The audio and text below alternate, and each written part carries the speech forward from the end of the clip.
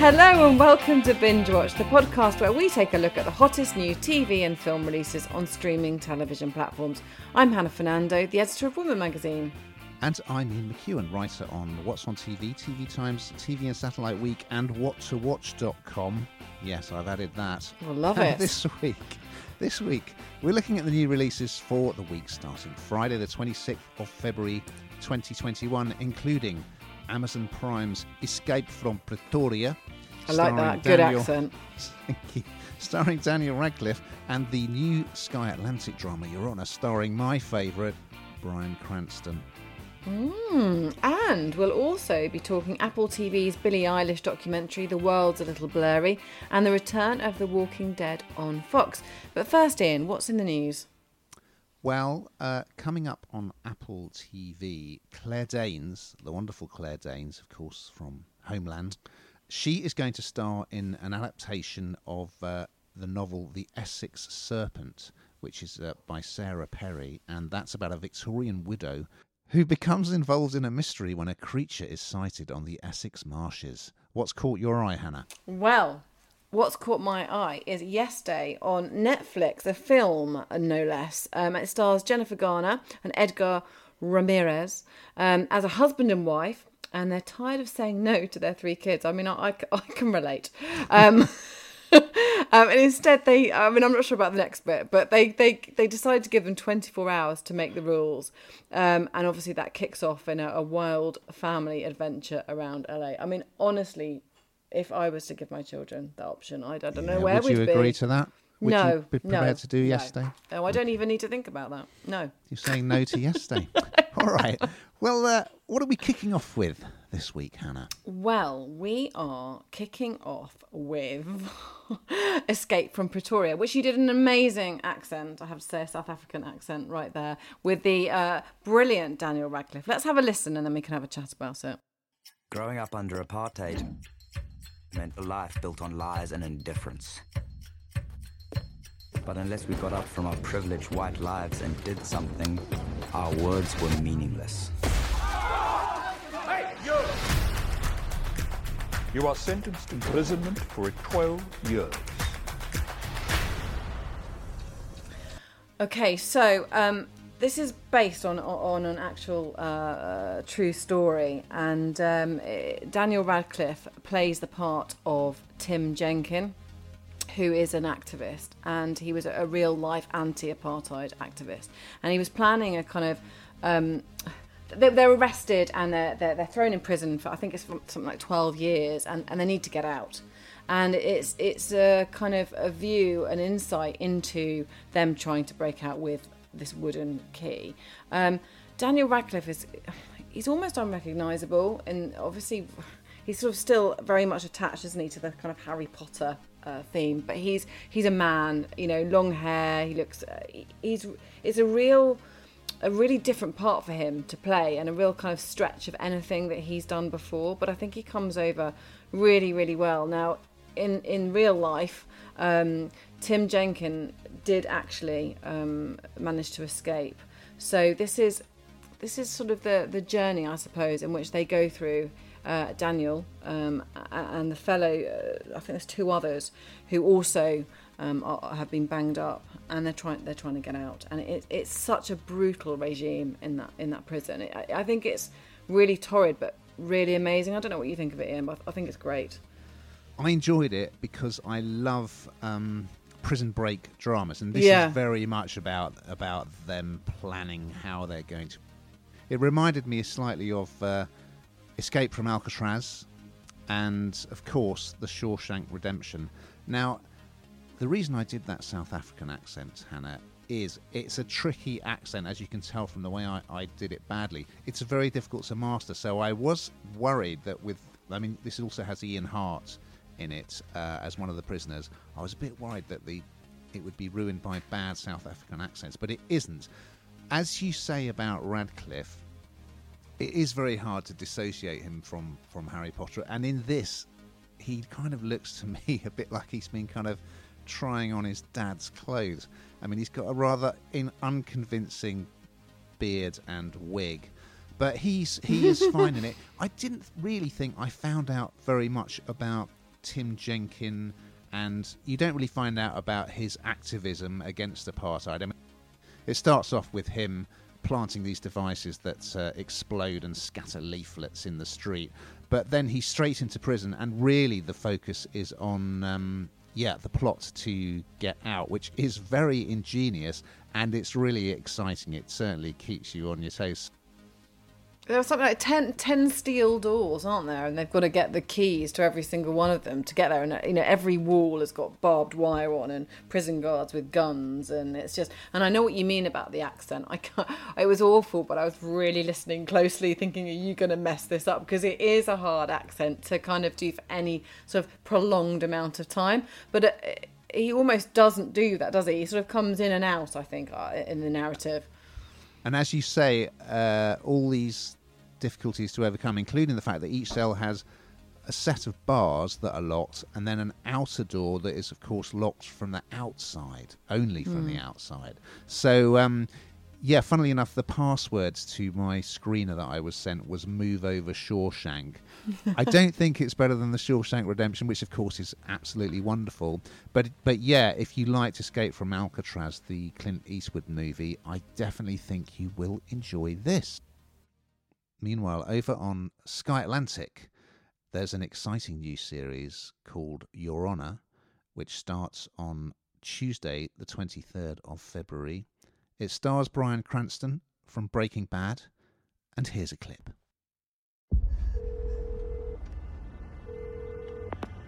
911, what's your emergency? Hello? Are you there? Dad, I hit somebody, and I left him. I left him there. I always think about Bryan Cranston. He'll never get as good a role as Walter White in Breaking Bad, which, as you know, I am obsessed with. So he might as well just give up now. But yeah, he plays a New Orleans judge in this new series. It's a 10-part thriller. And it was actually developed by the guy Peter Moffat, who was behind Criminal Justice and Silk. It's a great setup. So in episode 1, Cranston's character he's a widower and he has a son. And the son goes off to lay some flowers at the place where his mother was killed. And he's involved in a car accident. He knocks a young lad off a motorbike. And it's almost impossible to watch because it's so realistic. It is how a car crash like that would pan out, how you would be in shock. He goes over to try and save the guy's life, and then he starts panicking and leaves the scene. Anyway, he goes home, and his dad realises that something's wrong, and the truth comes out. And the plan is, obviously this guy's a judge. He's a judge called Michael Desiato. And of course he says, well, I'm going to do the right thing, of course. Let's go down to the hospital. Let's get you a lawyer. Let's get all this sorted. And I don't want to give too much away, but things unfold in a way that Michael Desiato's plan for his son is not going to work. So yeah, I thought episode 1 was absolutely gripping. Cranston is always very good. Yeah, and I'm going to be sticking with it. Is this something that you would watch, Hannah?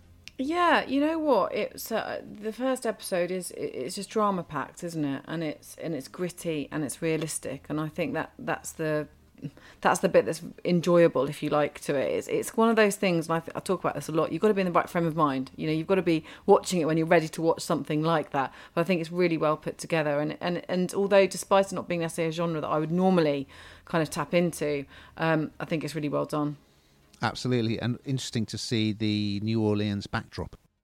Meanwhile, over on Apple TV, something that I think perhaps a little more up your streets, Hannah? Yeah, Billie Eilish, The World's a Little Blurry. Everyone will have heard of Billie Eilish and her music, and this is a documentary, and it kind of follows her around, I suppose, and looks at her rise to fame and as she tours and records her debut and Grammy-winning album in 2019. And so I don't think I knew much about her until I watched this. Let's have a listen. Are you guys okay? Hey, you guys need to be okay. Because y'all are the reason I'm okay, okay?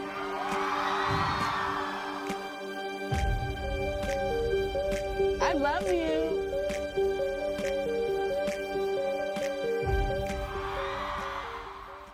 So it's really, the way that they do this, it almost feels like, it's a documentary, but it feels like a film. You can't really believe this is sort of an actual documentary, if that makes sense, about somebody's life, because at any given moment, there's highs and there's lows, and the music sort of dictates where those highs and lows are. And I think she's quite a deep thinking girl. You get a real insight into her life. She says that she still sleeps in her parents' bed because she's frightened to sleep on her own. She's quite a sort of, as I said, deep thinker. She always talks about why you can't feel emotions and why you should be living in the now, not thinking about the next thing. And so you get a real insight into quite an unusual person, an unusual character, and someone who's incredibly unique. And she's so amazingly popular. And I think everybody has something to learn from this. Is it something for you, Ian? I felt the generation gap yawning as I watched this. I mean, she's still very young, isn't she? She's still a teenager, and she's so successful. I really liked watching her collaborate with her brother, because they work very closely together, don't they? Both recording and playing live. That's a nice relationship. I thought the family came across very well. And it just seems that obviously she's experienced mental health issues when she was a bit younger, and there does seem to be that connection with the fans, which is very much about sort of owning up to being fragile and having problems, and that's where the connection lies, I guess. So I did actually find it very interesting, and also the fact that you see them doing a lot of their recording. They're just sitting in the front room on the sofa with a laptop. I mean, it's amazing.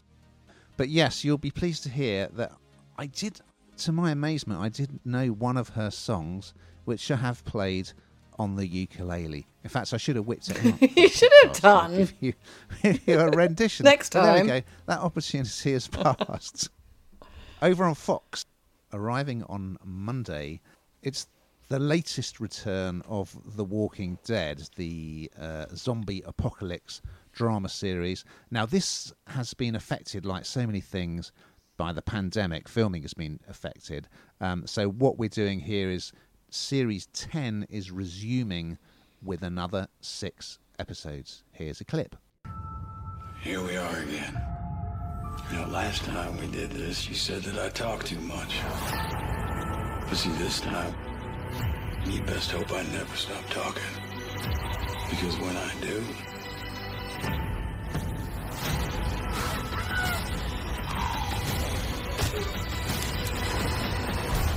something very terrible is going to happen to you.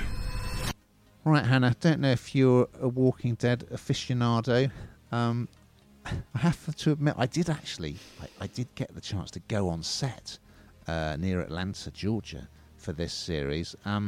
That's pretty cool. Yeah, so it's one of those things, you're either a fan or you're not. You're not going to tune into the second half of Series 10 of The Walking Dead and suddenly think, oh yeah, this is for me. You're either into zombie shows or you're not. So for those that follow it, the big news as we pick it up again is that Maggie, as played by Lauren Cohen, she is back. There was this big showdown with the Whisperers.